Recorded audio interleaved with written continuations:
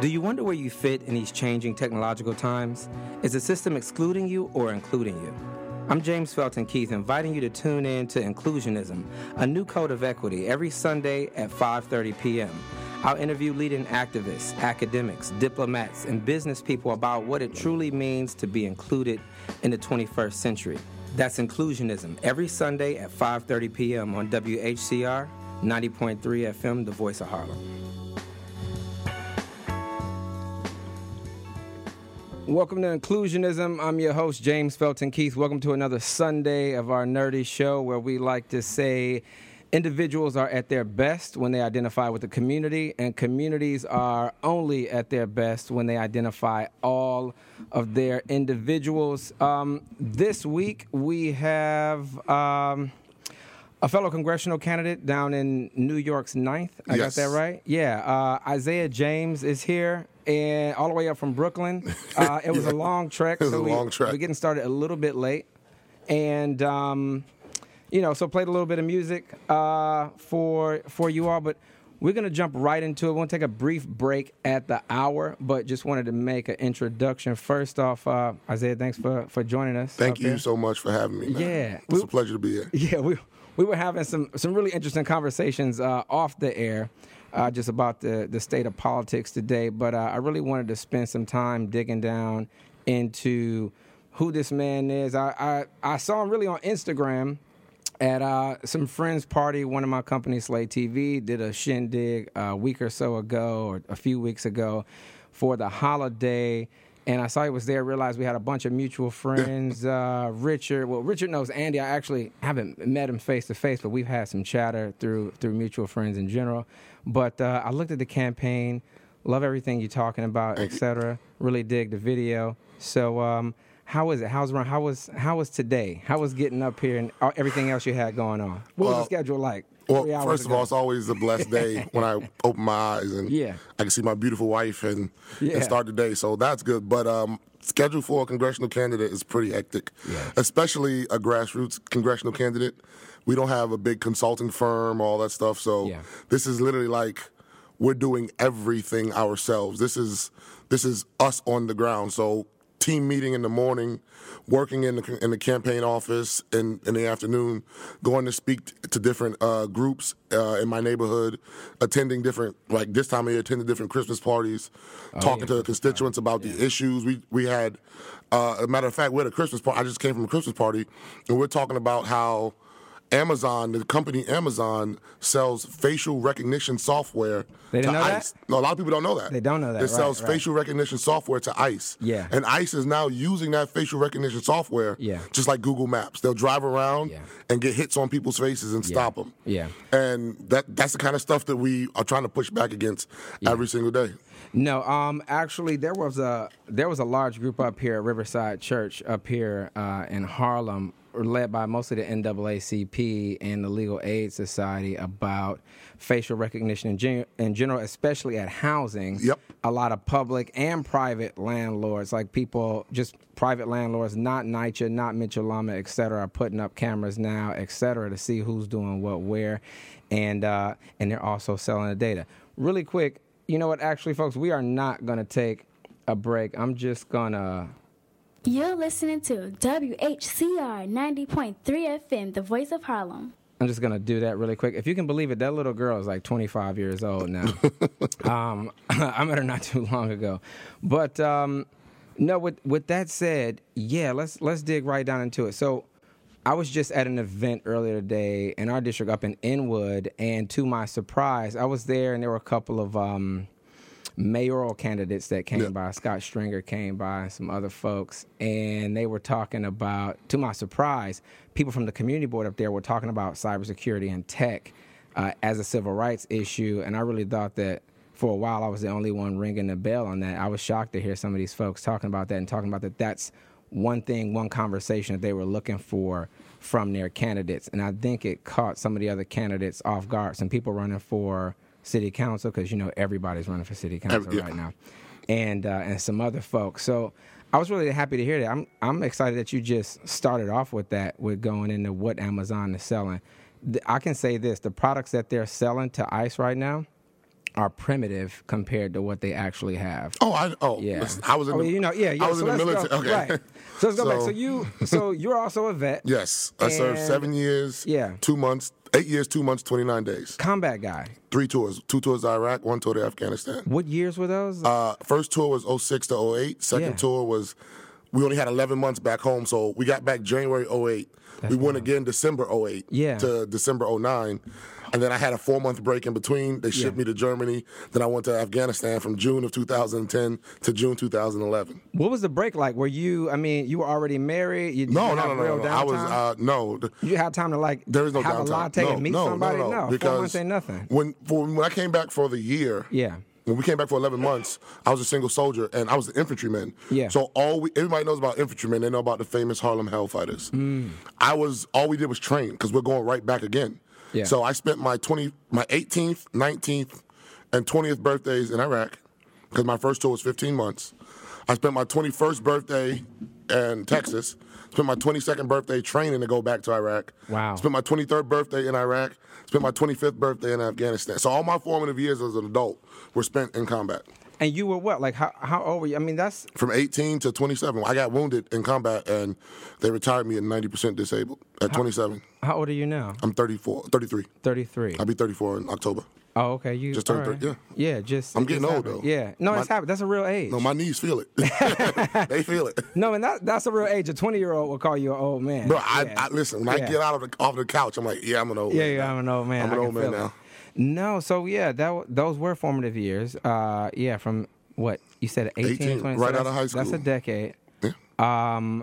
And so you went right in, came right out. What was sort of? Do you call it retirement? That's what Uncle Sam calls it. I show you my ID. It says U.S. Army retired. Retired. So at 27, I remember when I got out of the Army. Yeah. At one day I was in the Army. They signed the paperwork. Yeah. And I remember the soldier who signed me out of the Army. He's like, "All right, bro, good luck."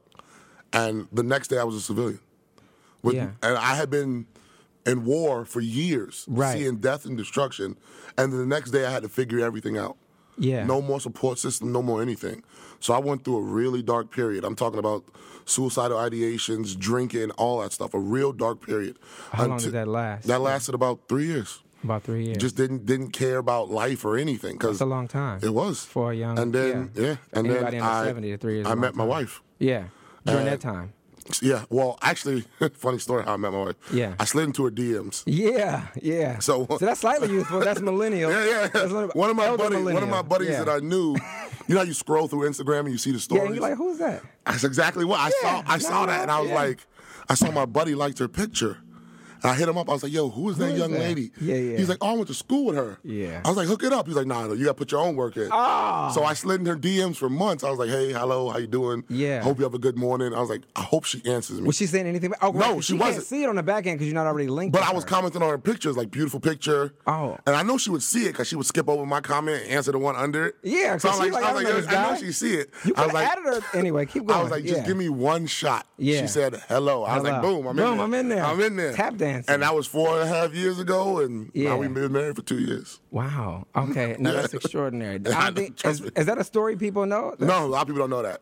Good. No, I think, that's a big deal. And so then, a few years after that, you said, look, I'm going to get into politics. I mean, no. Right. Okay, right. So what happened after that? Well, when I met her, I knew the type of woman she was. She's so godly. She's so loving. Yeah. She's a teacher. She teaches 3 and 4 year olds. Yeah. You know, pre-K and 3K. The noble I was like, there's no way this woman is going to accept me the way I am. I have to go seek help. I was like, because I can't be the man that I want to be for her with all of my demons still casting a pall on me. Yeah. So I was like, yo, let me go seek help. So I went to therapy at the VA and all that stuff and worked through all those issues. And now she is my main source of strength. Anytime I have a bad day or anything, I just go and talk to my wife. We don't have to say, I literally just lay in the bed with her, just lay next to her and feel her energy. I don't even need to say anything. And then when I started to get my undergrad degree, I started working with student veterans. Yeah. Because I was trying to help them transition and not have such a hard time like I had. Sure. So within that, I was doing a lot of activism work, so meeting with local politicians. Yeah. My local politicians. Yeah, I've seen you've been in the background with a lot of politicians over the long while. And I was in the background. I'm the guy protesting. I'm the guy bird dogging. I'm saying you need to change you need to change this behavior. So I met with my Congresswoman now, Yvette Clarke, right. when I'm challenging. And I pushed her on the Amazon deal. I was like, yo, you can't get Amazon to come here because they're going to destroy the community. She's Where like, was she on the Amazon deal? She signed a letter. Sure. Urging them. And now, look, Amazon's coming to New York. No, and And they didn't get that $3 billion attack. AO went over. Yeah, AOC is, So, over there. Listen, I'm not, averse to business. Yeah. But we can use money to help. And then she wouldn't back off that. I was like, okay, please, don't take any corporate donations. Don't take any big real estate donations or any of that stuff. Ooh. And she's like, oh, I'm not going to tie my hands in the race. And I was like, all right. I went home and told my wife, I was like, either this woman doesn't care, or she just doesn't get the climate on the ground. Like, people are losing their homes. Yeah. Our community is being gentrified. Like, people who have lived there for decades. Sure. That community, which literally started my family's American dream. Yeah. Flatbush is where my father came from Jamaica with nothing in his pocket. Right. To be a day laborer, to pick apples upstate. Yeah. Flatbush is where he settled. And that community that started my family's history is being washed away. And she wouldn't budge on it. I was like, all right. Is, yeah. I was like, okay. When I get down there, I'm like, yeah. It's like Harlem. Yeah. People are like, what? This is a different place. Harlem, this is the American, this is the Black American nucleus. Dude, but is Harlem. The crazy thing is, even you saying it, so we were down, some of my team were down at Congressional Black Caucus, as insurgents trying to punch our way in. And we really went down there talking really on behalf, like I was raised in Detroit. Yeah. And then came over here. But, we were talking about all these cities, again, certain parts of Brooklyn, Jamaica, Queens, the Baltimores, the New Orleans, the St. Louis, the southern part of L.A. County, you name it. Anyway, we were down there talking to CBC like, yo, we lost Harlem. Are y'all trying to get it back? Is this a thing? And they were like, have you walked around Harlem lately? Over there on Broadway? I don't think we lost. I think it's in the last throes. And we need to do something about it. Yeah, well, you know what I mean? That's the thing. So as long as I can walk down Malcolm X Boulevard, we ain't lost Harlem. We live on Malcolm X Boulevard. I'm on 143rd. As long as I can see Adam Clayton Powell Jr.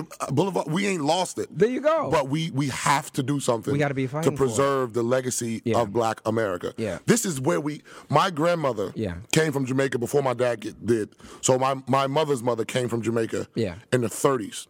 My mother was born first generation American in rural Mississippi during the 50s. Like, so she experienced deep segregation. Yeah. And my grandmother was part of that black flight that came up here to escape it. And they came to Queens. So, and my dad came to Brooklyn. Yeah. So I understand. I come from a lineage of fighters. Yeah. Of people who don't accept their situation in their station. They're like, yo, we got to change our station. And we can't let Harlem do. This is Harlem. That's all I got. This is Harlem. You're right. Look, I think there's so many. So, what year were you thinking? I'm meeting with Yvette. I'm asking her not to take corporate dollars because I do think that was last year. That was last year. Okay. January 2007. No, not 2017. I think it was 2018. I still got the picture in my phone. Because I'm even thinking about, like, there's a whole, obviously, you've seen the landscape, and for anyone who hasn't, you can just Google. There's a whole slate of, again, 30-somethings, older millennials, et cetera. I'm right now, I'm 38, and folks are, funny enough, this 30-year-old the other day was like, you the oldest millennial I know. I'm like, dude, give me. It doesn't go to like 45 or something like that? No. We at the edge. 1980, 1981. I'm 81. So I'm 86. We're right there. Yeah, that's it. 70s, we can't let them kick it with us like that. Now, anyway, but no, I think a lot of the people in power, even if they were if they were wise about their times when they got in, I think a bit of it is there's a lack of urgency, and they're not thinking about we're desperate. Like, not they only don't are see we the losing 20,000 housing, foot picture. We can't get our eyes checked, teeth cleaned, we can't eat, we can't find work. And I was talking to some really higher up, some elders from NAACP, and they were calling me baby. And I was like, I'm my mother's age when I went to college. I appreciate you, looking for a little deference in this conversation, but I ain't a baby. I mean, they call 60-year-olds baby. Yeah. At the same time, you're like, you don't know what we need right now. I should be reaping sort of the benefits that you all thought you expected your generation, and we have none of that. I tell my wife this all the time. I don't know angry. Anyway, what happened in the state of Black America, but it's like after the Civil Rights Bill, we took our foot off the gas. That's a good one. We took our foot, because think about it. We had been so downtrodden and so disparaged from American society that we as a people we just wanted to be seen as equals. Sure. So when we got the Civil Rights Bill, people were like, okay. But all the racism did, it wasn't on Front Street anymore. Right. They took off the white robes and put on black robes as judge robes. Yeah, they did. They didn't ride horses no more. Yeah. They ride in police cars sometimes. Yeah. So all the racism did was cede to the background. I like my racism up front, so I can see it, so I know how to combat it. Yeah. Because I see people all the time talking about this white person said the N-word or that. Yeah. That don't matter to me. Yeah. Because when the judge sentenced you, he don't say N-word, stand up. He say, Mr. So-and-so, would you rise? Right. And he sentenced your ass to 3 years for a bag of weed. Right. They call you Mr. Very respectful, throw you up in Will you please rise for the court? Yeah. Thank you, sir. Exactly. And they sentenced your ass with the mandatory minimum. So yeah. I like my racism on front seat. I did. When I first got here, we were trying to start, I thought I could work around the system. I thought, I can't go the regular route, work my way up, get to where I want. So I was like, we'll just start punching in early. We'll build software, try to sling that, start funds around it, keep our own money, reinvest in what we want, etc. I was naive. A lot of stuff didn't work. It was, we were in our early and mid-20s at that point. But I spent years really selling a company that we built here in New York and South Africa. And everyone was like, how was that? Was it crazy? Were they racist? Did they hate you? And I had some really interesting bouts with Afrikaners, like the white South Africans while I was over there.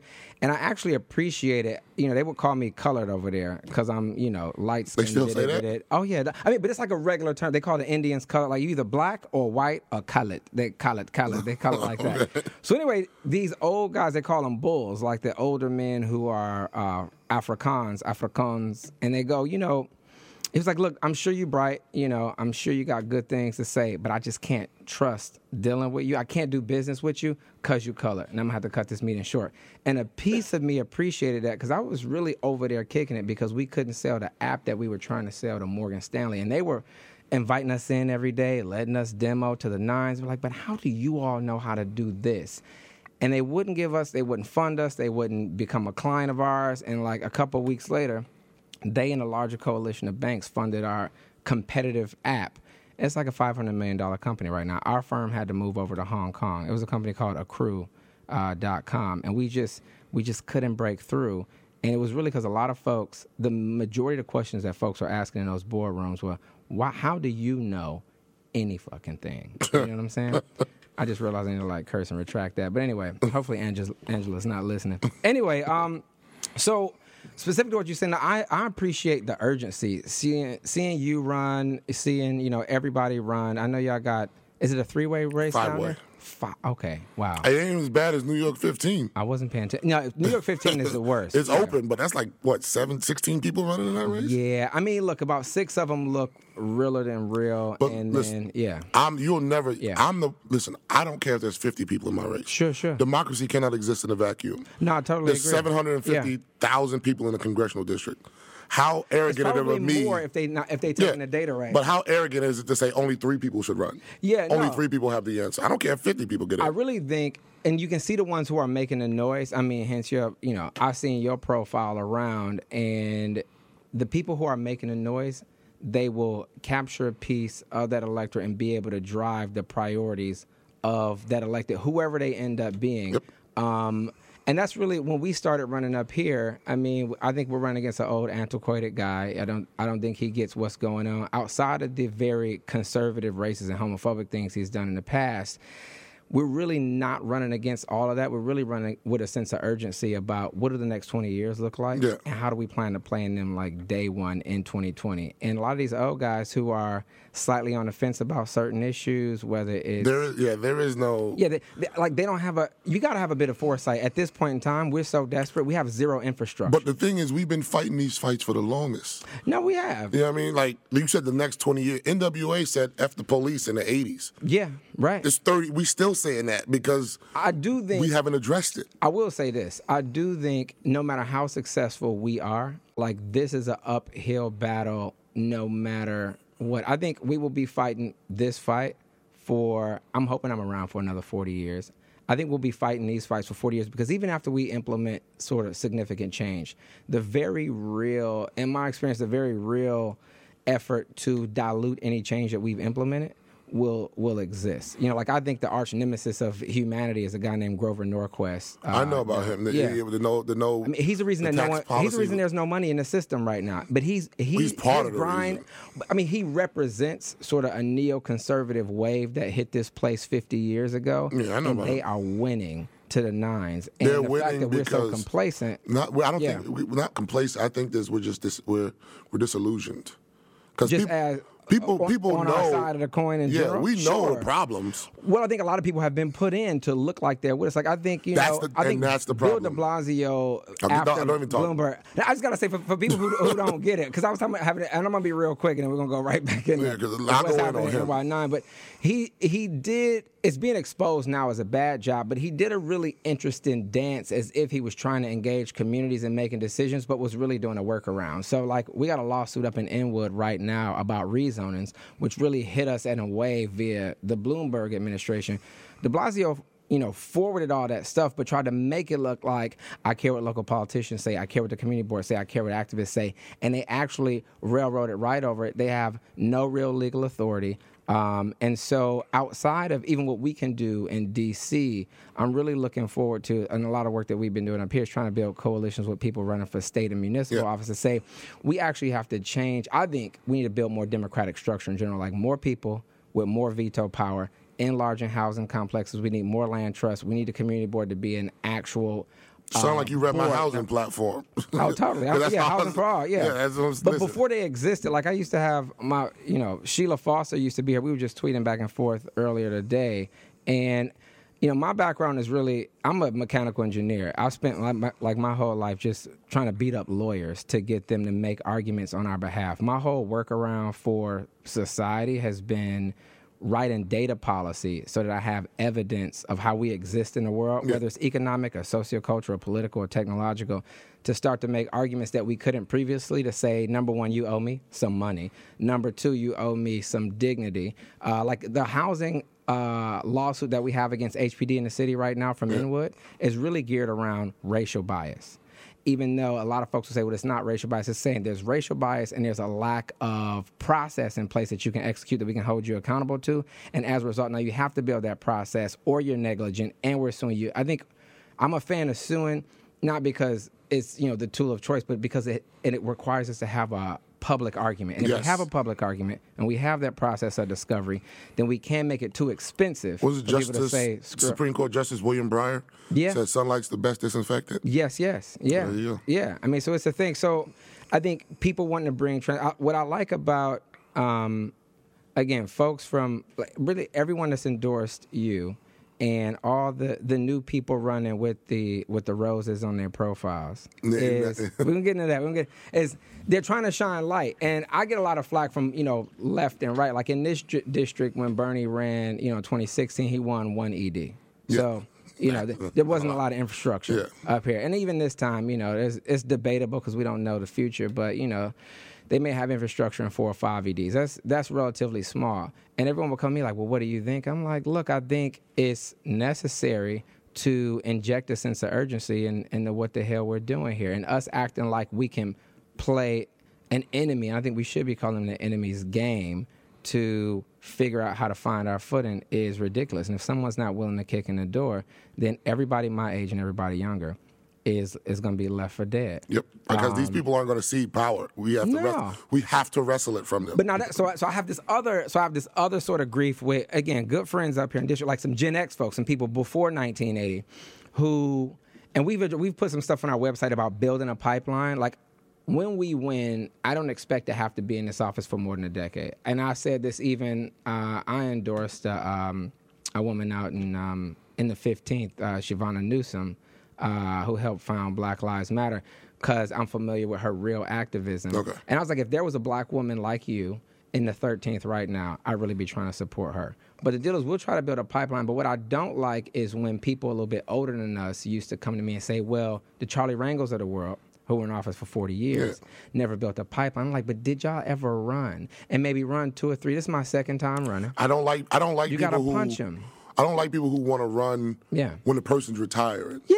Why are you waiting? So, get in there. No, when I see, the person's retiring, now we're going to run. Why? Why? Which means you're comfortable with the system the way it exists. Right. You love it. No. While we were all losing. Exactly. We were all losing for 20 years. Look at the 15th. Yeah. The guy stepping down. Not everybody. Where were y'all at 10 years ago? 5 years ago? 2 years ago? Yeah, you're the right. problems that we're facing now didn't just materialize overnight. No, you're right. Housing was a problem 10 years ago. You should have ran then. Yeah, that's why we walked through building up here on 135th and Broadway. It's the largest building in the Northeast, and no one votes in there.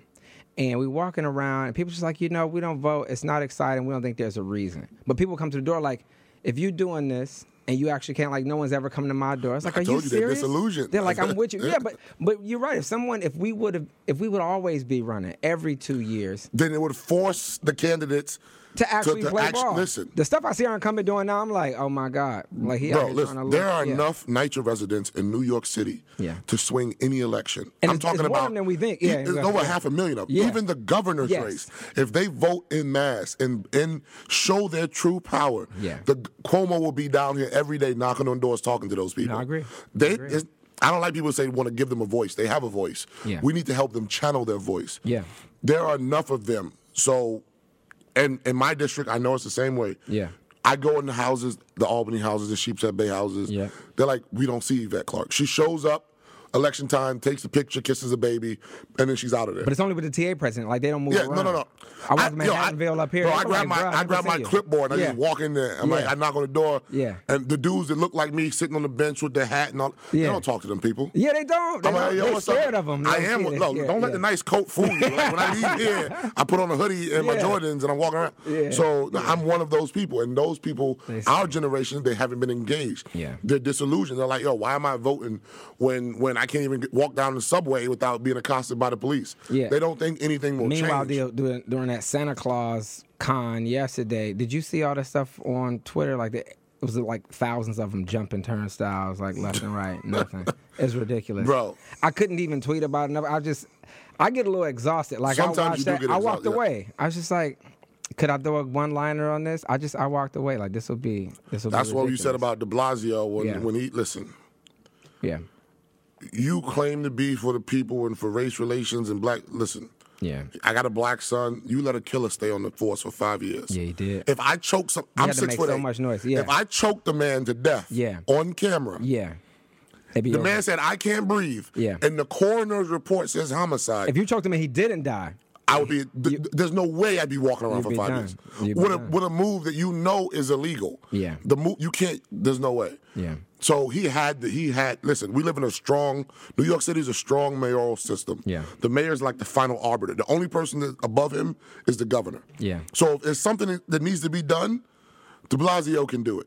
If he doesn't do it, that tells you what he thinks about it. No, yeah, you're right.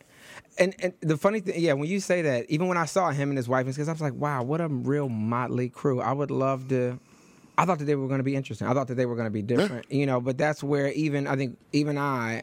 was going to say we, but I won't speak for anybody else. But even I buy into every now and again, the cover of books and go, oh yeah, we can work with that. Read some stuff that his wife wrote previously, and I was like, oh okay, they're real, But no, it wasn't like that at all. He has been a waste of time. I'll give you another. When do you think stop and frisk stopped? I don't think it has stopped yet. I mean, well, legally it stopped. When do you think it stopped? Like formally, where they issued a directive. I would say at the end of Bloomberg's first term. What would you say? Yeah, when is it? Stop under de Blasio. Well, which means Well, first of all, we knew stop and frisk was unconstitutional. Yeah, Bloomberg talked about. Anyway, keep going. Yeah, it means they sued to keep it going. It had to go to the Supreme Court to be struck down. They sued to keep it going, and it's still going on now. They just I'm like, well, it happened today. I got 4 calls today again because of and it was a tragic stabbing over at Columbia. Yeah.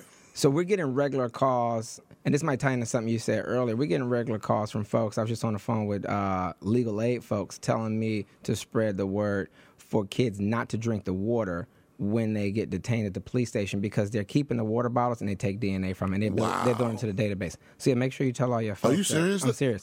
But it's based on it's a stop and frisk strategy that they're using. They're not necessarily stopping and frisking. They're stopping and talking. Yeah. And then they're detaining, not arresting. Yeah. But as they detain and they ask you, they're like, say here, we just want to talk to you real quick, ask about the neighborhood. Are you thirsty? Are you thirsty? So that's a personal data and cybersecurity and human rights issue. I'm abreast of a lot of stuff. I didn't even know that. I'll put you in touch. Yeah, you gotta have. Wow. my friends over at Legal Aid, they've been traveling around to a lot of districts too, having town halls to talk about this issue. But everyone should know: don't use the pens, don't drink the water when you're there if you don't want, your personal data in the system. It's a workaround to how they add to that personal data system. Well, they still stop people now. They just, all they have to say is you fit the description, or we have reasonable suspicion. Yeah. So, man, we just scratching the surface. I wish we had a couple of hours to talk.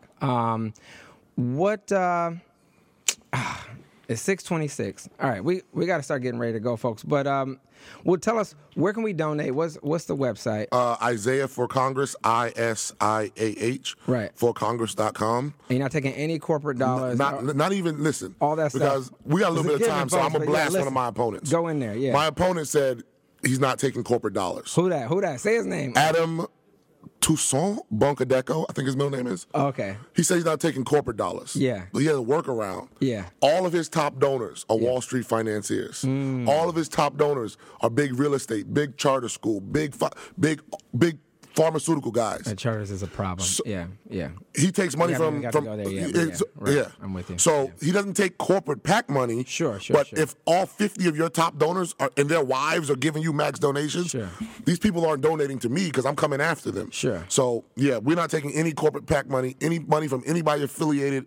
I'd rather get a $27 donation from the dude that's working at McDonald's than a $2,800 donation from a Wall Street financier, because that person is only donating money because they want something. The guy who gives me his $27 believes in the mission of the campaign. So you can go to IsiahForCongress.com and donate anything you can.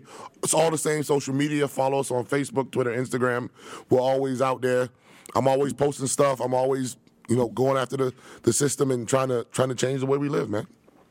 Well, I appreciate you, brother. And thank you for coming all the way up here. It was a hell of a trip. Yeah, let's keep the conversation. We'll talk some more. Absolutely. But, really, I appreciate the grind, and that you and so many others are just participating in general. If we don't try to radically transform how this country works, both politically, economically, socially, and technically, we're going to lose this century, and we're going to lose the bit of progress that we made over the past 150 years. I know. We can't take our foot off the gas. I'm terrified of that. So thanks again, everybody. Do go to the website, look up Isiah James, Google it, or look up Isiah for Congress on Twitter, because he's everywhere.